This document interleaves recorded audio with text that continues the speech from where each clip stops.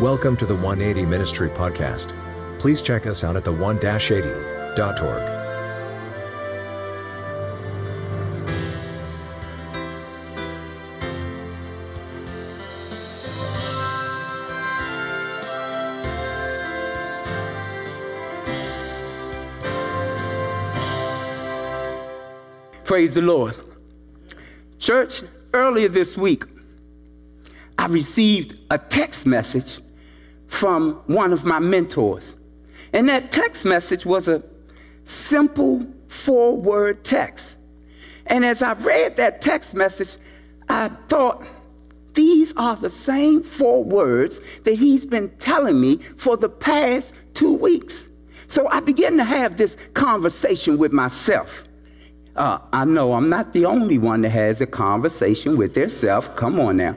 Well, I began to have this conversation with myself, and I said, Self, why is he sending me this 4-word text? And he's been telling me this for the past 2 weeks. And something in me said, well, why don't you ask him? Well, I know my mentor. My mentor, he wants me to think.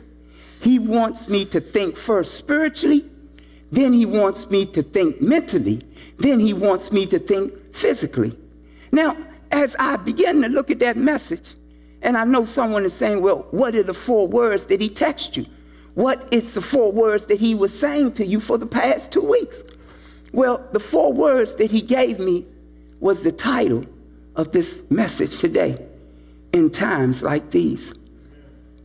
And so as I began to think, as I began to conceive, as I began to envision, as I began to place myself in times like these, in times like these of COVID-19, in times like these of uncertainty, in times like these of indecision, in times like these of division, in times like these of suspicion, in times like these. In times like these of uncertainty, uncertain whether or not I am going to have a job next week, because the company that I work for might not even be in existence next week. So many companies today are going out of business. So many people are losing their jobs in times like these.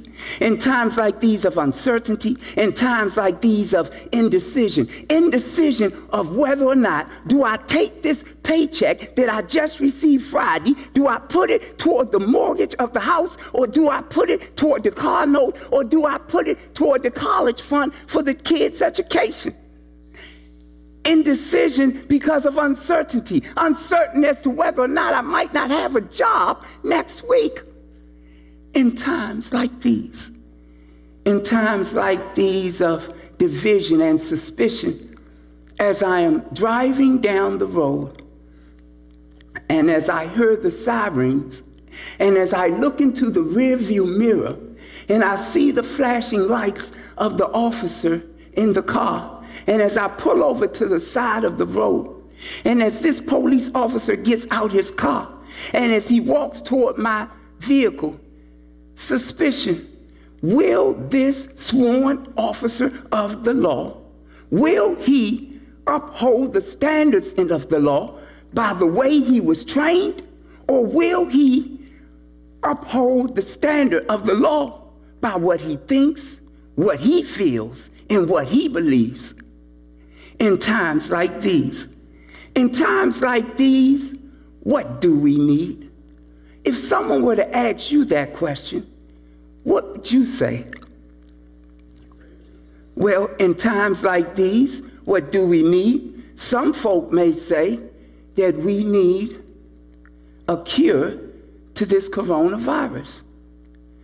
I saw on the news yesterday that they expect to have a vaccine for this in the summer of 2021. In times like these, what do we need? Some people say that we may need leadership. Some people say we may need new leadership. I understand in the upcoming months that they're going to have the presidential election. In times like these, what do we need? Some people may say, well, we need an end to this racial injustice. In times like these, what do we need?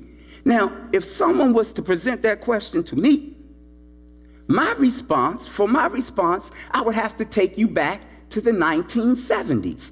So, if you will, travel back with me to the 1970s. You see, in the 1970s, there was a singer by the name of Jackie DeShannon. And Sister Ellen, Jackie DeShannon sung a song that was written by a man by the name of Burt Bacharach. And in the year of 1970, in the 7th month, that song became number 7 in the U.S. Hot Song list. Now, what was the name of that song? The name of that song was this: What the world needs now, it's love, sweet love. And I know somebody's out there probably saying, well, Brother Pringle, what does love got to do with it? Well, in order for me to explain that, then I have to return back to the year 2020. So follow me to 2020. You see, in times like these of uncertainty, in times like these of indecision, in times like these of division, in times like these of suspicion, what the world needs now is love. What we need is love. Why? Because love is the key element in the equation that leads to our eternal salvation. Let me say that again. Love is the key element in the equation that leads to our eternal salvation. Now, I see that some people are still a little puzzled about what I'm talking about. So allow me, if you will, to invite you to the equation. So I invite you to turn with me to our scripture text for today. John chapter 3, verse 16.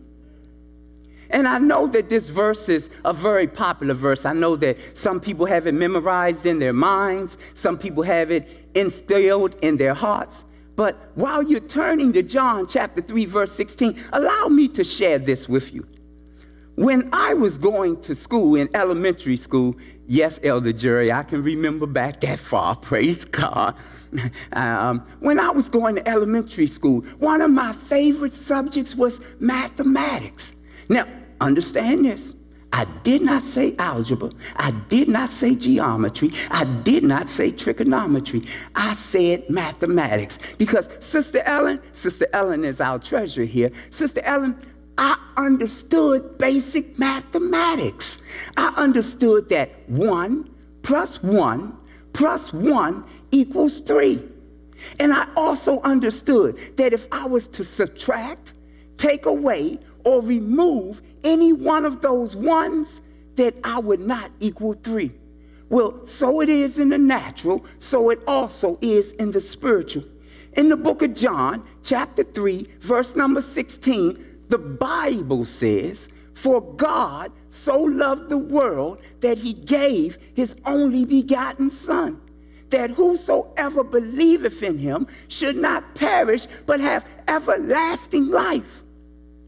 Now, church, the equation that I'm speaking of is this: God plus love plus Jesus equals eternal salvation. Now, I know, Elder, I know.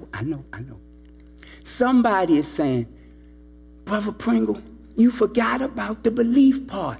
We've got to believe. You've got to include belief in the equation. And you are absolutely correct.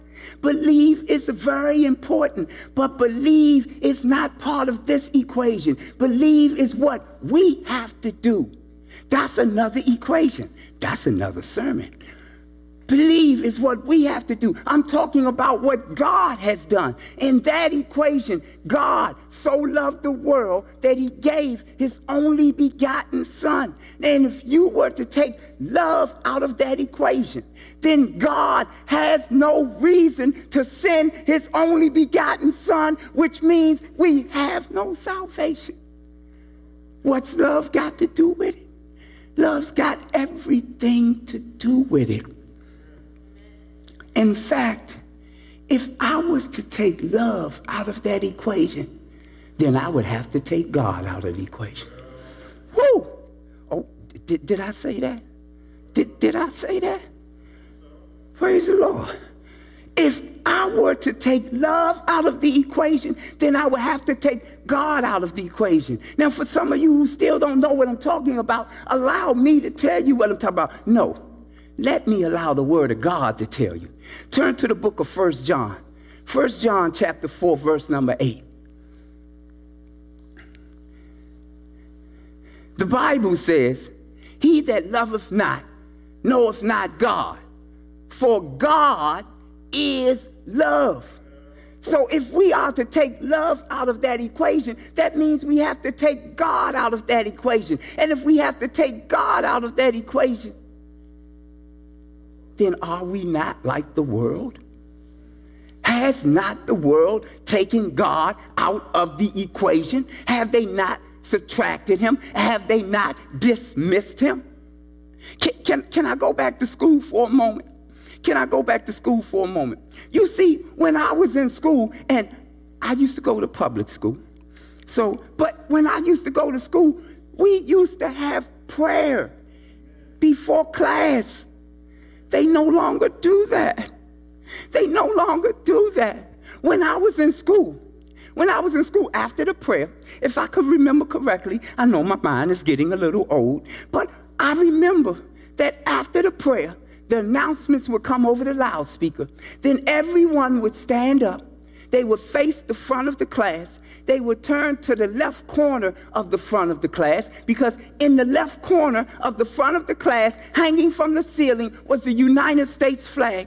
And every one of us took our right hand, we placed it over our left chest, and we said the pledges of allegiance. You know the Pledge of Allegiance. I pledge allegiance to the flag of the United States of America and for the republic for which it stands. Stop. They no longer do that anymore. And do you know why? Because of the very next verse, that verse that says, one nation under God. We have dismissed, subtracted, taken away God. In times like these, what do we need? We need love. And I'm talking about not the love of the world. I know somebody say, well, Brother Pringle, we got love. We got love. Yes, you are right. I've heard it time and time again throughout the word. But the world throws that word love around so frivolously. I heard someone say, I love the Washington football team. I heard someone else say, I love the Baltimore Ravens. I heard another person say, I love chocolate cake. Well, I'm sorry to tell you, the Washington football team, they probably do not even know your name. The Baltimore Ravens, they probably never heard of you. And chocolate cake, the only thing it gives you is the satisfaction of your sweet tooth, and it'll make you gain a lot of weight. I'm not talking about that type of love. I'm talking about that godly, agape, unconditional type love. That type of love that Jesus Christ demonstrated while hanging on the cross. They told me, church, that they said that they hung him on the cross, and before lifting him up, they nailed his hands and his feet. They tell me, church, that they lifted up that cross. And the Bible says, as Moses lifted up the serpent in the wilderness, even so must the Son of Man be lifted up. And they lifted it up and they dropped that cross down into the hole. And it says, well, when it dropped, Jesus, his hands went down, his feet went down. But they tell me that the nails kept him on the cross. Well, I'm here today, church, to tell you that it was not the nails that kept him on the cross. It was his love. It was the love that he had for you, the love that he had for me, that kept him on that cross.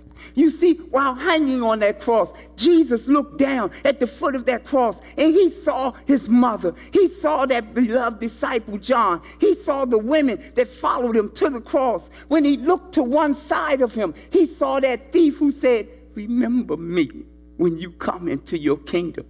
He saw all those that accepted him. And it was his love for them that kept him on that cross. But church, let me tell you this. Also, while hanging on that cross, Jesus looked down and he saw those that rejected him.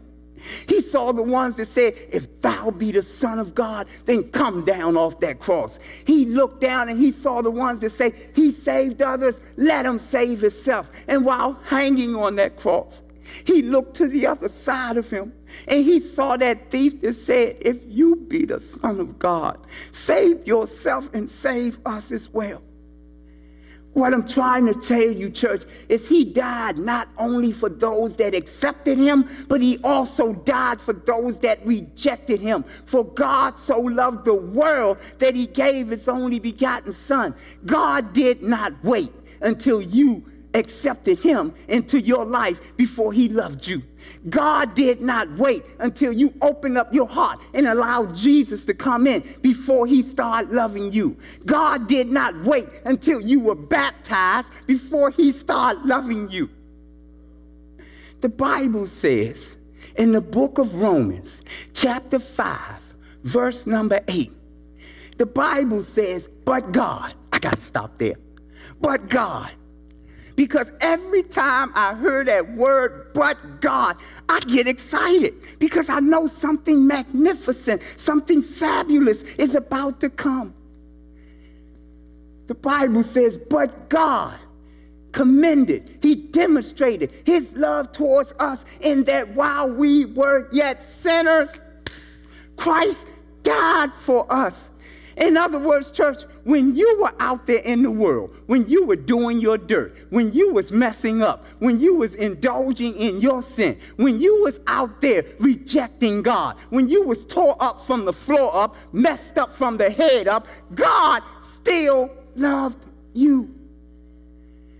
God commended his love towards us in that while we were yet sinners, Christ died for us. That's the type of love that we're talking about. In times like these, what do we need? We're not talking about that worldly type love. That love does not compare to this godly, agape, unconditional type love that God has shown unto us. In fact, every type of love is less than that. In fact, the Bible says in the book of John, chapter 15, I believe verse 13, the Bible says, greater love have no man than this, than a man lay down his life for his friends. The first word, greater love. No love is greater than that. All other loves does not compare. Jesus said, greater love have no man than this, that a man lay down his life for his friends. But then, in the very next verse, Jesus says that you are my friend. You are my friend. You are my friend. I didn't say that. The Bible says it. Look at verse number 14. He says that ye are my friends. So my question now is this. In times like these, what do we need? We need love. We need that agape, godly, unconditional type love. So my question to you is this. If Jesus demonstrated that love towards us, and if Jesus called you his friends, and Sister Ellen, there's another song that I love. It says, what a friend we have in Jesus, all our sins and griefs to bear. What a privilege it is to carry everything to God in prayer. So if Jesus is your friend, and he said that you are his friends, and if your friend Jesus laid down his life for you, should you not lay down your life for him? He sacrificed his life for you. Should you not sacrifice your life for him? Oh, Brother Pringle, I know I heard what you're saying, but Brother Pringle, what you telling me to hang on the cross? No, I'm asking you to pick up your cross daily. I'm asking you to pick up your cross daily and follow him. Let me explain it to you this way. Turn with me to the book of 1 Peter chapter 2, verse 9. And in that passage of scripture, it tells us that we are a chosen generation, that we are a royal priesthood, that we are a holy nation, that we are a peculiar people, that we may show forth the praises of him who have called us out of darkness into the marvelous light. You are a peculiar people. You are. Don't And I know some people are saying, well, how am I peculiar? You know, I know it's some folks that see you leave out your house every Sabbath day. And when you come and they ask you, where you going? And you say, I'm going to church. And they probably look at you and they probably scratch their head and say, well, everybody else go to church on Sunday. You're a weird person. Well, if they say that to you, understand this. Tell them, God bless you. Tell them, thank you. Because we are a peculiar people. We are different from the world. You are a peculiar people. You are a holy nation. You are a chosen generation. Let me say that again. You are a chosen generation. But what you also are a royal priesthood. Pray the Lord. Somebody know where I'm going with this, elder. You are a royal priesthood. And back in the days, one of the responsibilities of the priests were to offer sacrifices. Now, hold on. I don't want nobody leaving up out of here, going down to Petco pet shop and telling them that you need a turtle dove or you need a lamb. And when they ask you why, you're going to say, well, Brother Pringle said I need to make a sacrifice because I'm a royal priesthood. No, Brother Pringle is not saying that. Brother Pringle is saying that we are a royal priesthood. And that's not the type of sacrifice that we're talking about, because that sacrifice was done away with the cross. That type of sacrifice. The sacrifice that I'm talking about, we'll find it in the book of Romans. Romans chapter 12, verse number 1. The Bible says, because I don't want nobody leaving up out here saying Brother Pringle said, but the Bible says, I beseech ye therefore, brethren, I beg you, I plead with you, I implore you, by the mercies of God. His mercies are new each and every morning. That's why you got to take up your cross daily. I beseech you, brethren, by the mercies of God, that ye present your bodies a living sacrifice, holy, acceptable unto the Lord, which is your reasonable service. So what type of sacrifice do you need to make? Well, I think you know better than anybody else. You know what type of sacrifice you need to make for the Lord. You know that sin that easily besets you. You know that habit that you continue to indulge in. You know that mistake that you make time and time and time and time again. You know that addiction that you have not yet overcome. You know the sacrifice that you need to make. And I know somebody out there saying, well, Brother Pringle, you just don't know how hard it is to do that sacrifice. You don't know how much it'll hurt.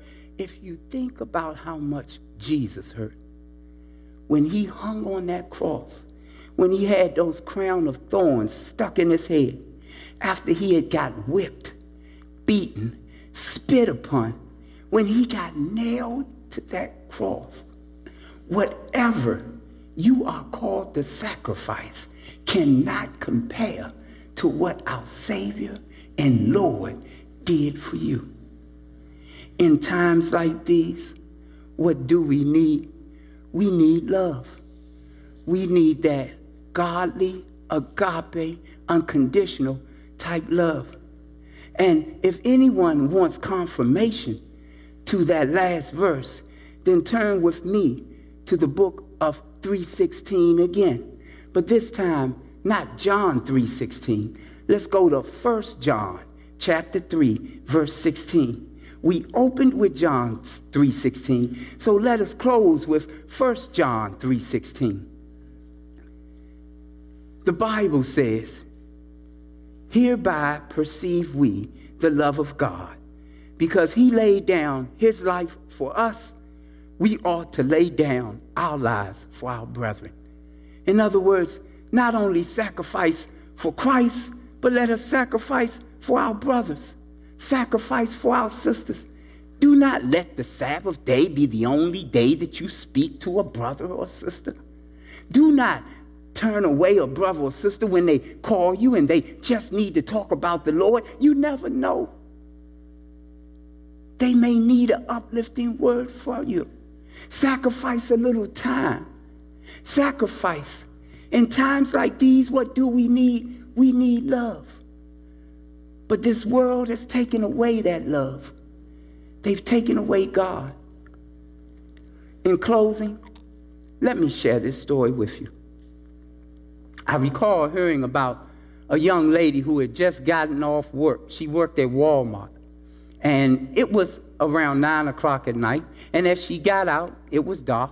She went to her car. And when she was getting in her car, she saw a young man coming out of the store as well. And the young man went behind her car and he got into the back of his truck. He had a 4x4 large pickup truck with those huge wheels on it. And the man got into his truck. The lady started her car. The man started his truck. The lady waited for a while, and then she pulled off. And when she looked in the rearview mirror, she noticed that the man in the truck pulled off right behind her. And as she exited out of the shopping center, she noticed that the truck was still behind her. When she got to the light, she stopped, and she noticed that the truck stopped right behind her. But the truck had inched a little closer to her vehicle. So as the light turned green and she made a left, she noticed that the truck made a left turn as well. And as she began to speed up, she noticed that the truck sped up.